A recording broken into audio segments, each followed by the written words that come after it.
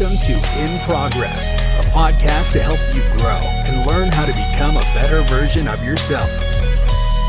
Now, here's your host, Michael Sirigliano. Welcome, everybody, to In Progress with Michael Sirigliano. We got special guest on today, Jake Zimmer, real estate investor, entrepreneur, you name it. How you doing today, Jake? I'm doing good, man. How are you? Doing fantastic. Thank you for jumping on today. Obviously, I'm big. I mean, everyone's big into real estate investing. That's something that you're doing. How is that going? It's going pretty good. I'm 28, started about 4 or 5 years ago with my first house. So, for how young I am, at least, I think I've been put in a pretty good situation and been able to kind of capitalize on it for sure. So. Absolutely. How many properties do you have? So I have 2 properties right now, a single family house in New York, and then a duplex here in Arkansas, Little Rock, Arkansas, where I live. And then looking at purchasing another property right now in Myrtle Beach, South Carolina. So. Oh, wow. Nationwide. Yeah. Yeah. Moving all over, man. I see that. How did you like, obviously everybody wants to get into it, but how old were you when you started getting into it, and what made you want to get into it? Yeah. I guess I wasn't really a specific age when I got into it. So I bought my first house when I was like 23. So I'll kind of give the little backstory. When I was a teenager, my mom, I grew up somewhat poor. My mom always rented, though. My dad always rented. Like, neither one of them ever owned a house or owned really anything, right? Mm-hmm. So when just as I was growing up as a teenager, I was like, my mom would rent an apartment or whatever, live there for 2 or 3 years, and then, move to another one. And I'm like, all this money you just spent every month, $800 a month or $900 a month on rent or whatever it was, like, you just gave that money away for the last 3 years, and now you're just doing it again. Right. So just at an early age, it clicked to me, like, why don't people try to own something so that when you're paying your rent or your mortgage, like you come away with something at the end of it, So, one of the first things I thought of when I was a teenager was like, I'm going to own a house. That way, my mom, who's been renting her entire life, so 40, 50 years now, she has nothing to look for from That's renting. a lot of money, where too. I own a house. It's a ton of money, right? Over 30 or 40 years, right? Mm-hmm. I mean, talking hundreds of thousands of dollars, she spent renting. So immediately I was like, if I own a house at the age of like 20, 25, that house will be paid off by the time I'm like 50, right? 55.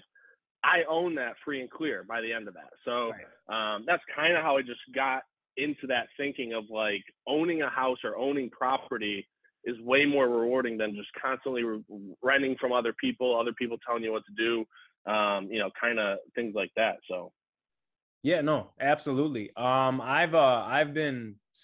27 now. Since I was 21, I've been talking about how I want to get into real estate, how I want to do real estate investing. My uncle, back home in Rochester, before he moved, he had like 6-7 rental properties in the city. And it's just, aside from like upkeep, if you do it right, you can make a lot of money off of that. And it's all just like passive. You're really not doing shit to get that money once everything's all said and done. Is like upkeep hard or any of that? Yeah. So, and like you said, if you do it right, it's pretty easy to me. And you really don't even have to be able to do it right. I'll tell you a little story about myself here in a little bit.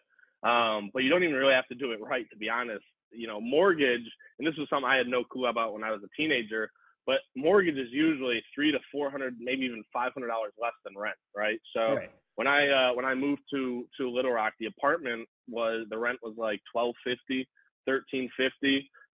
You can find a single family home for $650, $700 for mortgage. Exactly. Here in Arkansas. So just the amount you save is just significantly cheaper. And, I kind of think it comes from people thinking they need $30,000, $40,000, $50,000, $60,000 to be able to own a home. And, that's just not the case, especially in today's age. with FHA and some military loans and things like that. But that's kind of how most people think about it or start off. And when I bought my house when I was 22 or 23, everyone was telling me like, you're too young to buy a house. Like, please don't buy a house. You're going to want to move in 3 or 4 years. And I told everyone, like, yeah, absolutely. Like, I love moving around. I hate being stagnant. I always want to better myself. So if my career takes me somewhere, but I told everyone, like, worst case scenario, I'll rent this house out. Right. Right. My mortgage for my house is like $780, I think, when I first started it, with taxes and everything. Like, so bottom line, I pay like $780 a month. I was like, worst case scenario, all I have to do is rent my house out for $800, and I'm just gaining money, right, from equity. So, which, I mean, I rent my house out for $1,300. So, damn. If I can make $800, right? Yeah. So if I can make $800 though, like, I'm good. Like, that's the bottom minimum I'll need to be able to rent it out for. Right. Which to me, I was like, that's gonna be no problem. So to me buying this house is a no-brainer. Because if something happens, if I have to move for work, or something happens with me financially, I just have to be able to rent this house out for $800, and I'm good to go for however many months. So, that's kind of my thinking when I first bought the house, and then after I bought it, I kind of started listening to a lot of more podcasts, things like that, for first-time renters and homeowners and landlords and stuff like that. Yeah. Which is what really got me interested in duplexes and threeplexes and fourplexes. So. So how did you go about, because your first property that you rented out was really just a house you bought for you, and then you decided, I'm going to move, so I'm going to rent it out. No, not even. It was, you just rented it out, or did you move and then rent it out when you were about to move? Yeah, so I owned it. I think I want to say I only owned it for about a year. And then I got a job offer in Myrtle Beach, South Carolina. So I was kind of scared at first. I was like, I'm not sure what to do with my house. But I ended up taking the job offer, and basically I put what I had told myself to use. So I was like, I can either sell my house. I've only owned it for about a year, so I'll probably lose a little bit of money, just from the down payment that I had to put down, closing costs and all that.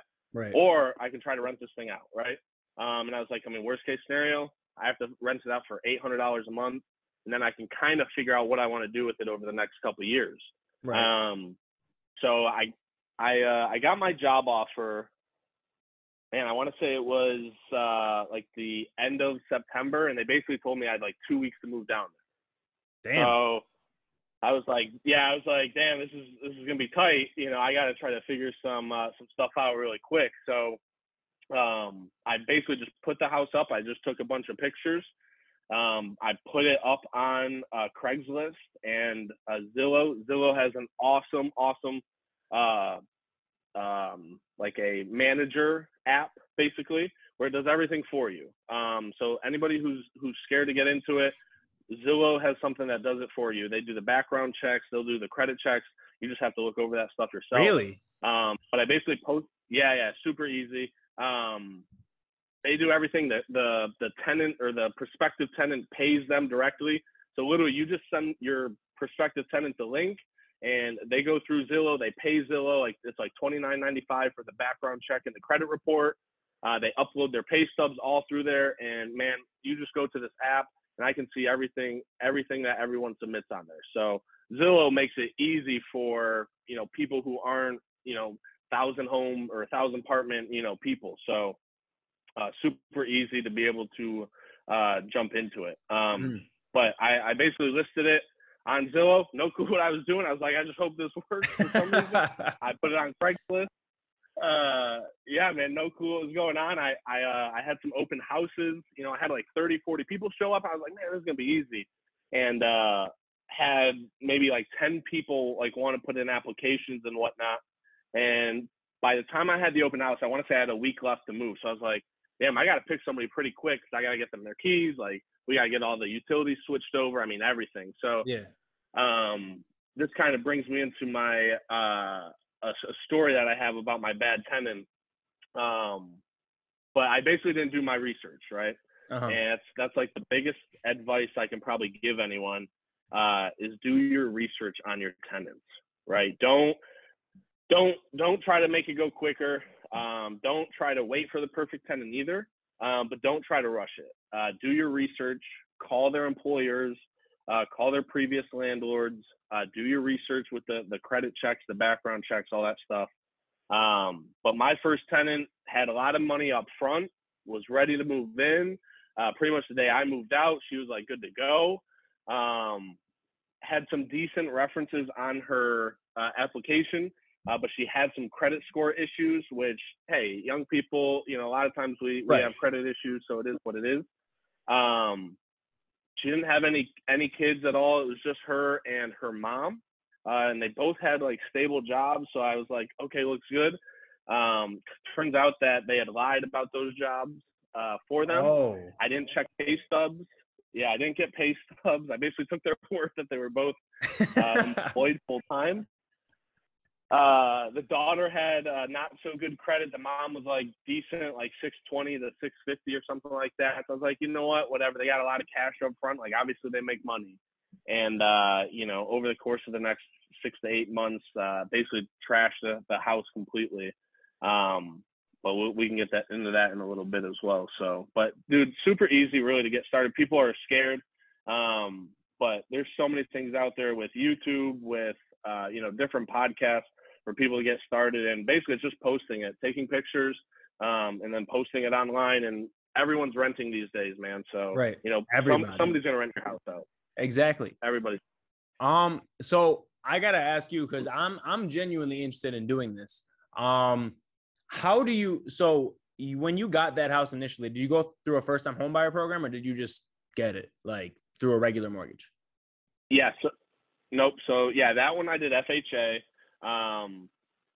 which a lot of people confuse first time home buyers program with FHA. They're a little bit different. First time home buyers program is generally you go through a specific bank, and you go through some sort of process with that bank. So most banks will offer a first time home buyers program that's like 12 months long, maybe 6 months. But usually they're 12 months. And basically that bank works with you for 12 months to make sure that you're going to be a good repayer of their loan, basically. Right. So a lot of times they'll have you for 12 months, and a lot of them will offer an incentive as well. So let's say, hey, for 12 months, you're going to work with us. You have to put $1,000 each month into this savings account. And usually most or a lot of first-time home buyers programs will match that somewhat. They'll be like, hey, for every 1,000 you put in, we'll put in 500 of our own money. At the end of 12 months, you'll have, $15,000 for a down payment or whatever. And usually that will roll into FHA as well. But what FHA is a government-backed loan. Basically, you can go through any bank that offers FHA, and you can put down less than the normal amount. And the government basically is guaranteeing the bank that if I foreclose on it, the government will repay my portion or whatever, minus the sale of the house, right? So that's kind of what FHA is. So I was going to do a first-time home buyers program. I found this bank, but it was like 12 months or 18 months.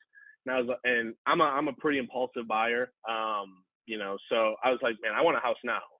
I remember I was like, I want a house within the next like 60 days or something like that. So I didn't really have time for a first-time home buyers program. If people are listening to this and they think they're going to be buying a house in a year or two, first-time home buyers is definitely the way to go. If not, you can still do FHA, and it's usually 3 to 3.5% down.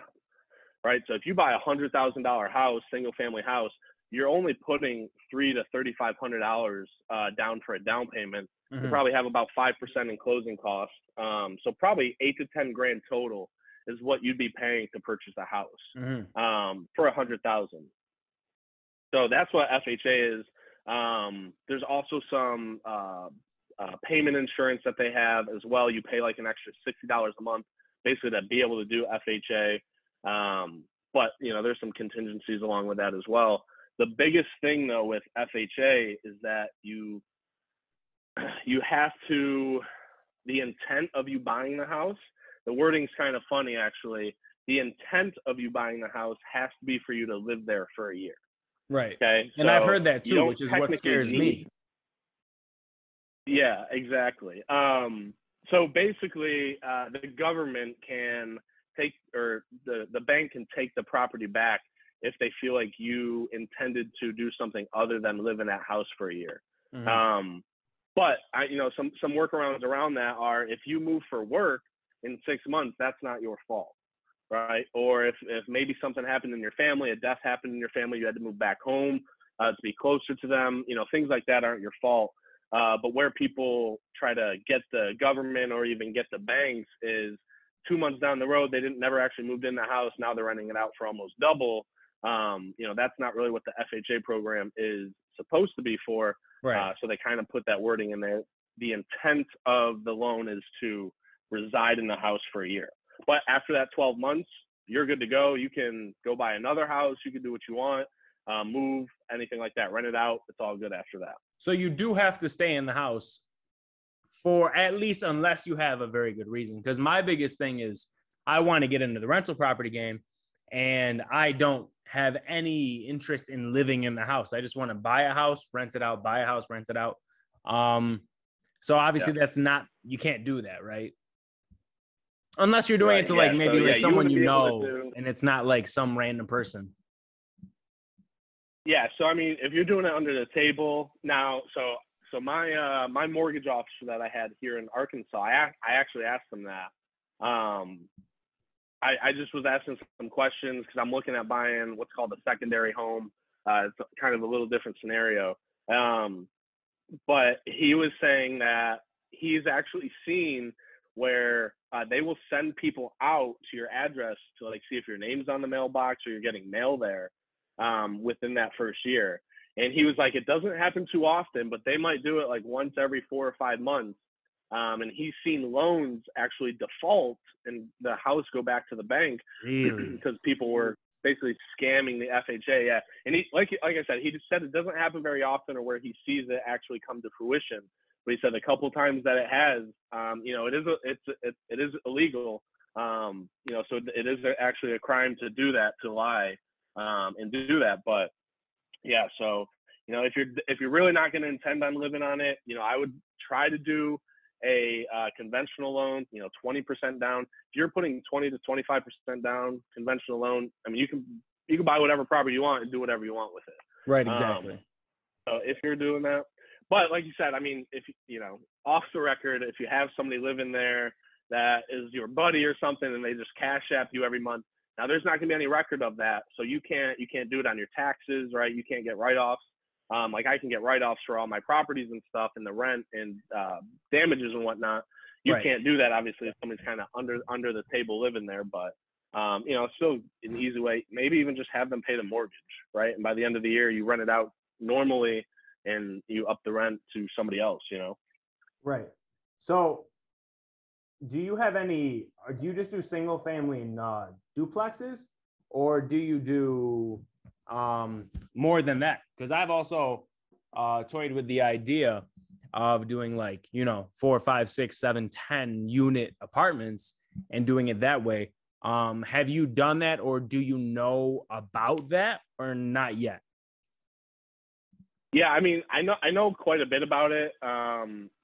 My goal, basically, my plan for myself was kind of double just my my doors, right? So right now I have 3 doors for rentals, and then I want to go to hopefully 6 within the next year.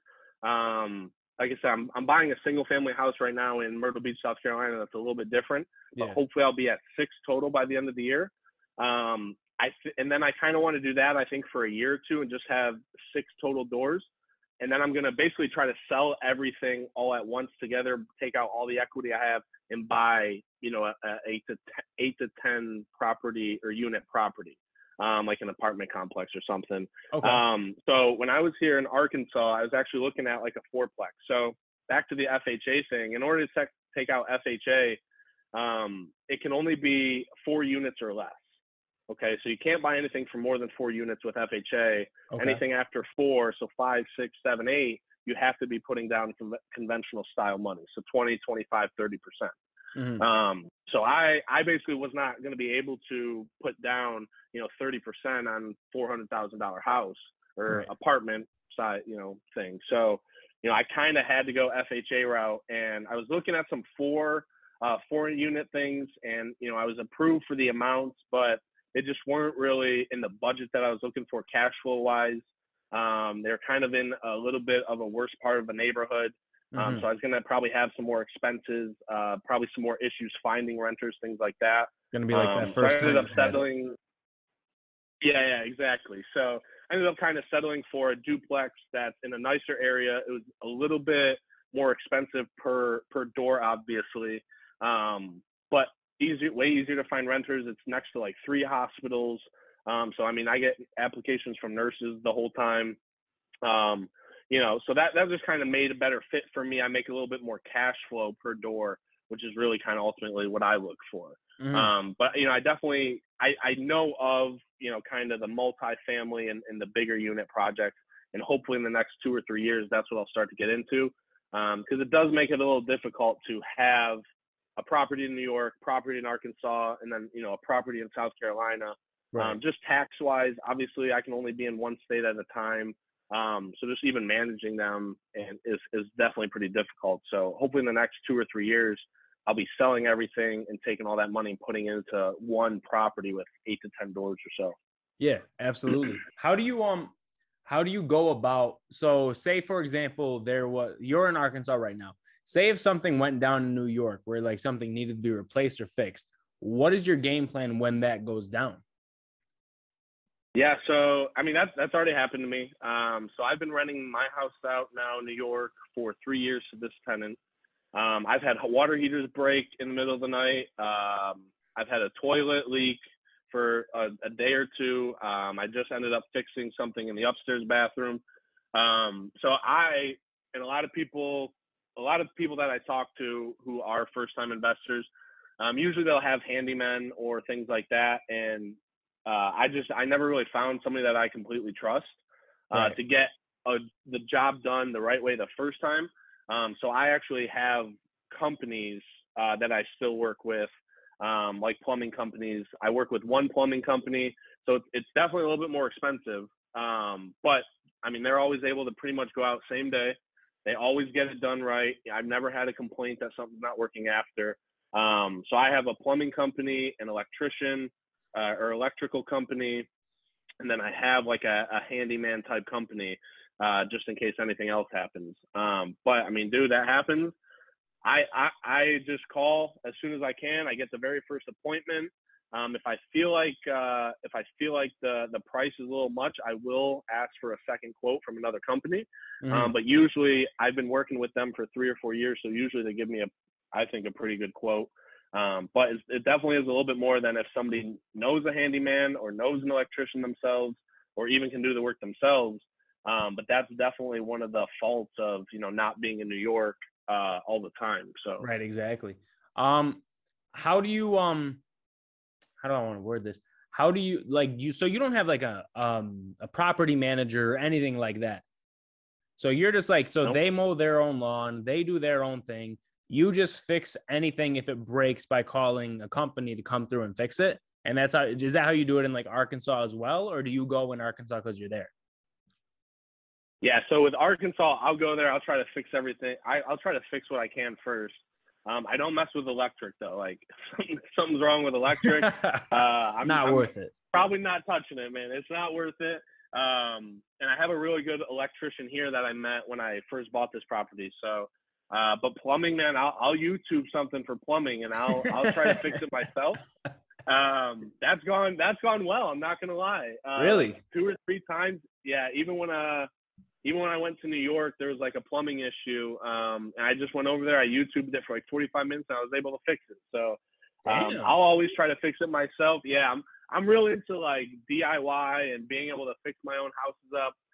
Ultimately, way down the road, I want to be able to build, like foreclosed properties, fix them back up, and be able to put them back out. So to me, this is all really good learning experience for that. So yeah, in Arkansas, I try to fix everything. I pretty much redid my whole other side of the house because the tenant that was living there when I bought the property was really shitty too. Destroyed the house. So I basically had to fix everything up from the concrete floors to the windows, to the screens, to painting, to, everything, you name it. So I Damn. definitely try to do everything myself. Yeah. I do love to save money. So I definitely try to save money by doing it myself the first time. 100%. So what, when you're talking about that, so that first tenant that you had in New York, you said they trashed the place and they were just shitty tenants. Yeah. What does that mean? They trashed it? Like what exactly went down? All right. So like I said, they had quite a bit of money up front, right? So I saw that and I was like, my rent's $1,300. So I charged the first month's rent, plus security deposit of $1,300. And I think I charged $200 per pet, at that house, maybe $250. So let's say an extra $500. So, $2,600. So that's $3,100. My first house, I was like, damn, all right, I'll take $3,100 in cash. Right. Exactly. So my eyes were clouded by that, but so they had 2 dogs. They did not potty train the dogs. Okay. So the bottom of the house is all wood floors, other than the kitchen, which is like tile. And then the upstairs is all carpet.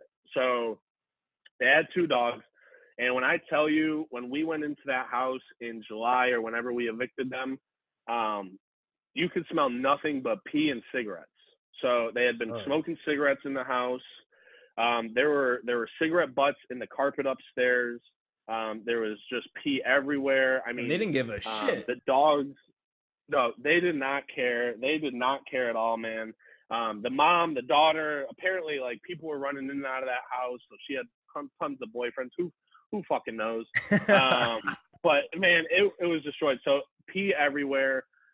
The railing, like where the windows are, like the edges, those were all chewed up by the dogs. The door was completely scratched up and clawed through. I had to replace both of the bedroom doors upstairs. The toilet was disgusting on the inside. Didn't really need repair, but it was just gross. Cigarette butts everywhere. The walls were like, the bottom of the walls were like lining yellow. Like, that's how much they were smoking cigarettes in the house. Jesus Christ. Like, dude, it was wild. You basically turned your rental property into a trap house for a little bit. Absolutely. Yep. Into a trap house. I mean, broken beer bottles were in the front yard, on the back deck, like, you name it. Apparently the cops had been called numerous times. Like, when I went to go visit, the neighbors came over, like, we're so glad that you're here. Like, telling me all the shit that's been going on for 6 months. And I was like, here's my phone number. Like, please call me. And I should have done that to begin with. But right. I was like, please, like, call me if anything else goes on. The dogs had completely chewed through, I don't know, probably 80 to 100 feet worth of fence. Cost me $2,000 to replace, just the fence alone. Jesus Christ. Yeah, man. So total, when it all came down, so they moved in, I want to say in October, paid rent for probably till February, claimed. So, and this is my fault as a first time landlord, I guess, but claimed to me in February that the fencing had hurt their dogs or something along those lines. Like, there's something that happened and part of the fence had hurt the dogs, and basically she wanted me to replace the section of the fence. So it cost me like $650, $700, but I was like, you know what? In order to get my rent, that's half of the rent. I'll pay that as long as you can get me the other half of the rent or whatever. And so I did that. She paid me like $600, and I was like, you know what? We'll just call it even. I just don't feel like dealing with it. Whatever. That's probably when I should have known, like, all right, I need to go up to New York. I need to show myself. I need to investigate some other stuff. Right. And but whatever. I was like, you know what? I got paid the other half. March comes along. She doesn't pay. And I'm like, hey, where's my money? Yada, yada, yada. And at my job at the time, I was trying to go through a promotion. I was trying to get this promotion to a bigger store, which I ended up getting, but my focus just was kind of on other things with work. So I was just like, you know what? Don't worry. I wasn't really too worried about rent in March for whatever reason. I'm stupid. So you let her just go a month without paying? Well, yeah. She pulled I lost my job. I just started a new one. I'll pay you like a couple $100 in a couple weeks. I was like, you know what? Fine, whatever. So it's like the 3rd, 4th week in March. I'm like, hey, do you have that couple $100? She sends me like $60 or $70. And she's like, I promise I'll pay the full amount plus March in April. So April 1st comes around, doesn't pay. And I'm like, hey, listen, I really need you to pay, whatever. And she, same scenarios, man. It's just every month, just, I don't really have it. Like, I give you some money next week. And I just kept letting it go. Probably like the second week into April or so, maybe the third week into April. And I'm finally like, all right, I'm Googling, because I have no clue what to do. So I'm Googling, like, how to evict tenants, how to, like, take people to court, and, like, do I need a lawyer? What do I need to do? Right. And dude, I Google it, and evicting people is a pretty damn hard process, especially in New York State.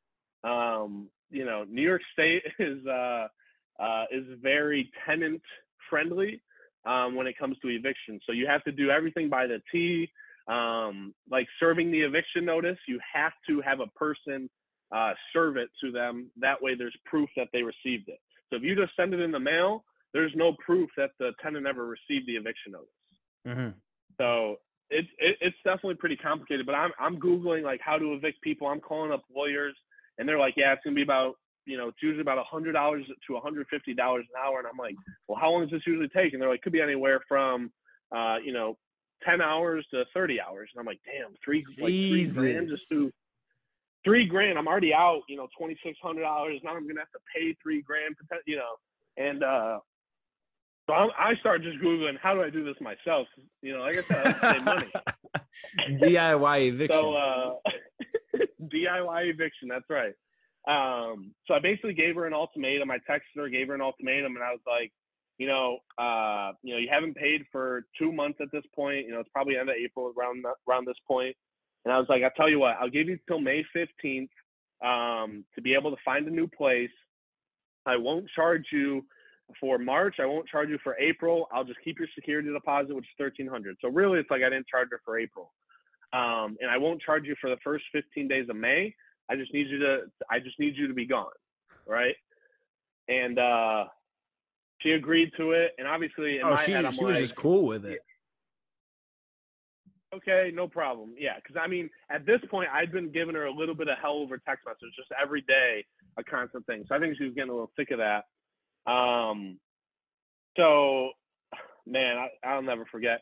So I put the pictures up of the house that I had put up when I rented out to her for people to start looking at and applying. And I had an open house scheduled for, I think, like May 16th. I still wasn't there yet, so I had someone who could go to the house May 16th and take a look at it. Now, this time, don't forget, I had no clue how trash this house was. Right. I had never been home yet. I had not seen the house, nothing like that. So to me, it's, hey, these people move out. I have an open house on the 16th. I get someone to move in on June 1st. We're good to go, right? And so we get there the day of the open house. This girl's supposed to have been moved out already, and she's still there.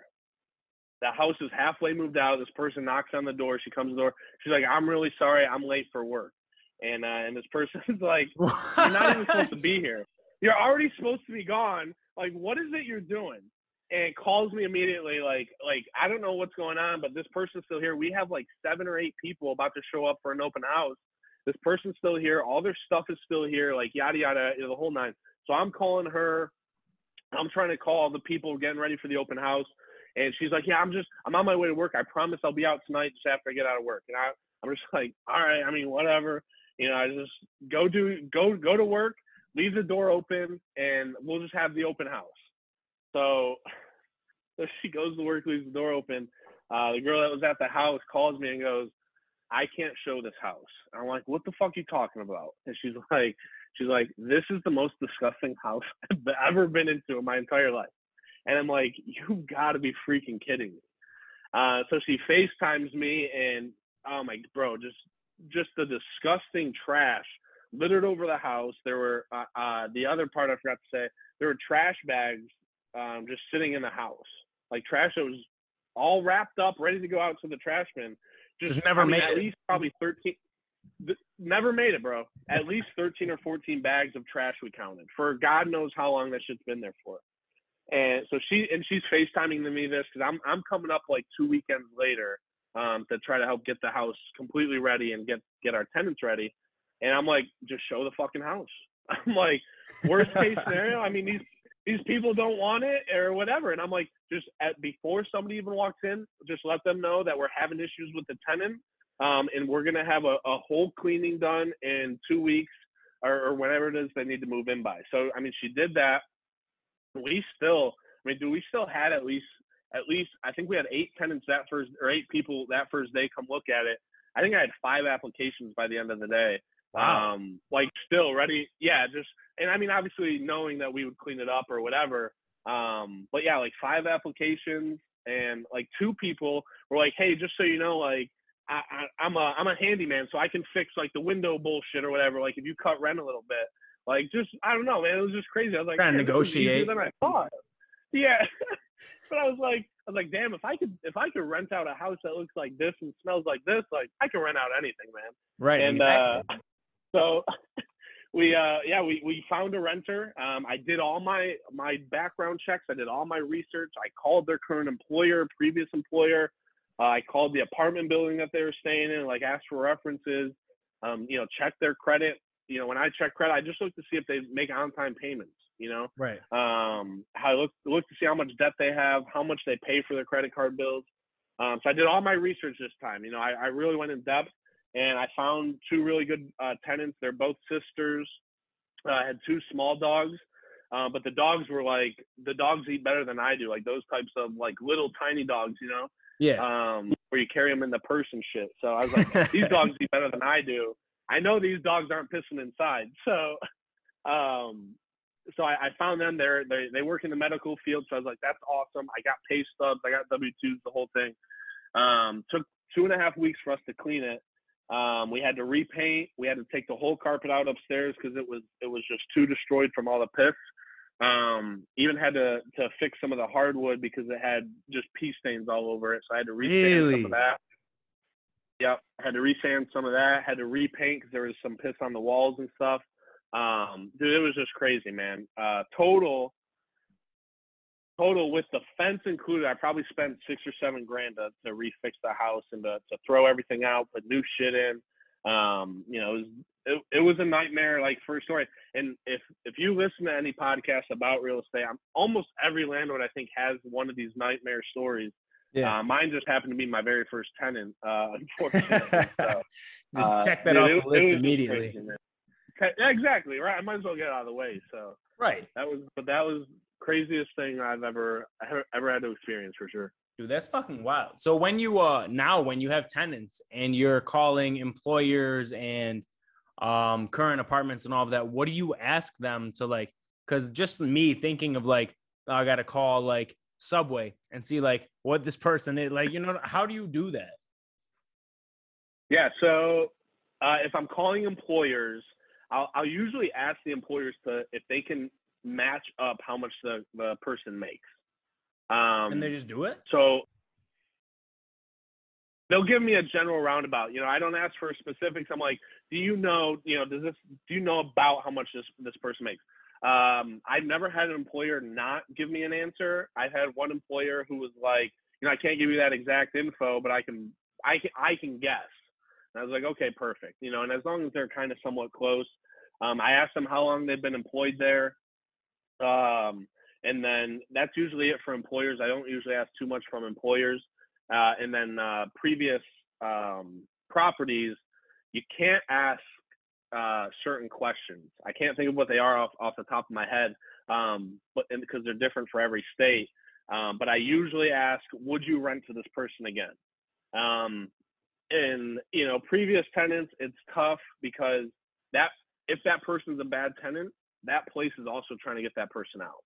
Right. So they'll just bullshit you're calling them. So usually I'll ask for 2 references, the previous landlord as well. And that's the person I'll usually ask some more questions. Hey, did they pay on time? Would you rent to this person again? Because that person, they're already moved out. So that person doesn't give a shit. They'll tell you the truth at that point. Right. So I'll ask, did they pay on time? Did they leave the home in good standing? How are the pets that they have? And, things like that. Mm-hmm. I'll ask. So. And so the not the previous tenants, but the ones before that, so two apartments ago or whatever, they keep the records on file? Or is it more so like, I hope you Usually they remember? do. Man, it's tough. Depends how good the apartment complex or the landlord is, really, with bookkeeping. So like me, for instance, I keep records of everything. Even from her, my very first tenant. I mean, I still can go into my Excel spreadsheet and see the date she paid, how much she paid, the day she was on time, the day she was late. And some landlords, I mean, I called the landlord one time and he knew every single payment off the top of his head. Some apartment complexes will only keep it for a year. Some will keep it for more than that. And a lot of times, if they don't know the person, then that's a good sign too. Like if you call the front desk manager or whatever they're called, if they don't know that person, that's usually a pretty good sign. If they're like, oh, you're talking about Jake, then that's probably not. That's, I've done that, and I can just tell from their voice. I'm like, that's all I need to hear. Thank you. And I'll just end the conversation right there, because I'm like, this person well enough by name. Like, I didn't even necessarily give you an apartment number yet or anything. You just knew this person from their first and last name. Absolutely. That's not a good sign. So yeah, we're not going to rent to them. That will play a key too. Right. So for the podcast that you listen to and all of that, who is it that you listen to that helps you in all of this? Like, I was talking in the last episode of Joe, he was heavy on Grant Cardone. Just judging by the way that you speak, I'm assuming he's probably in that mix. Yeah, I love Grant Cardone. I would say Grant Cardone probably got me most into wanting to be rich, wanting to be wealthy, having tons of passive income. He talks about that a lot. His ideas are a little bit different than mine. So if anyone does listen to him, he's very big on don't even start small. He basically says, don't even start until you can start big. Until you can get to a 10, 15, 16 unit deal, just do nothing but stack your money. I don't necessarily believe that. I'm very big on, start small. If you start with a duplex or a threeplex, if you're making $400 or $500, then do it, right? Even if you're making $100, it's all worth it to me. So I really started big with Grant Cardone, and as I kind of started to get my own properties, I started listening to Bigger Pockets a lot. They're great for first-time investors, and they have pretty much almost any avenue that you ever want to go down, whether it's big real estate stuff, small real estate stuff, you want to do behind the scenes, whatever the case may be, you want to work on houses, you want to just do the financing for it. They've been a bigger help now to me. And Grant Cardone is kind of the one that really started my interest in passive income. He's super aggressive. I love the way he talks. He's just a regular guy. He swears. He's just a regular guy. Like relatable, man. He's great. He's exactly, like you can tell he didn't really go to school. Like his grammar's not really that great. But I'm like, fucking man, I love that type of shit, man. Like 100%. This guy really almost came from nothing, and now he's a billionaire. So. Yeah. He's great to watch. He really is. Gets you fired up for sure.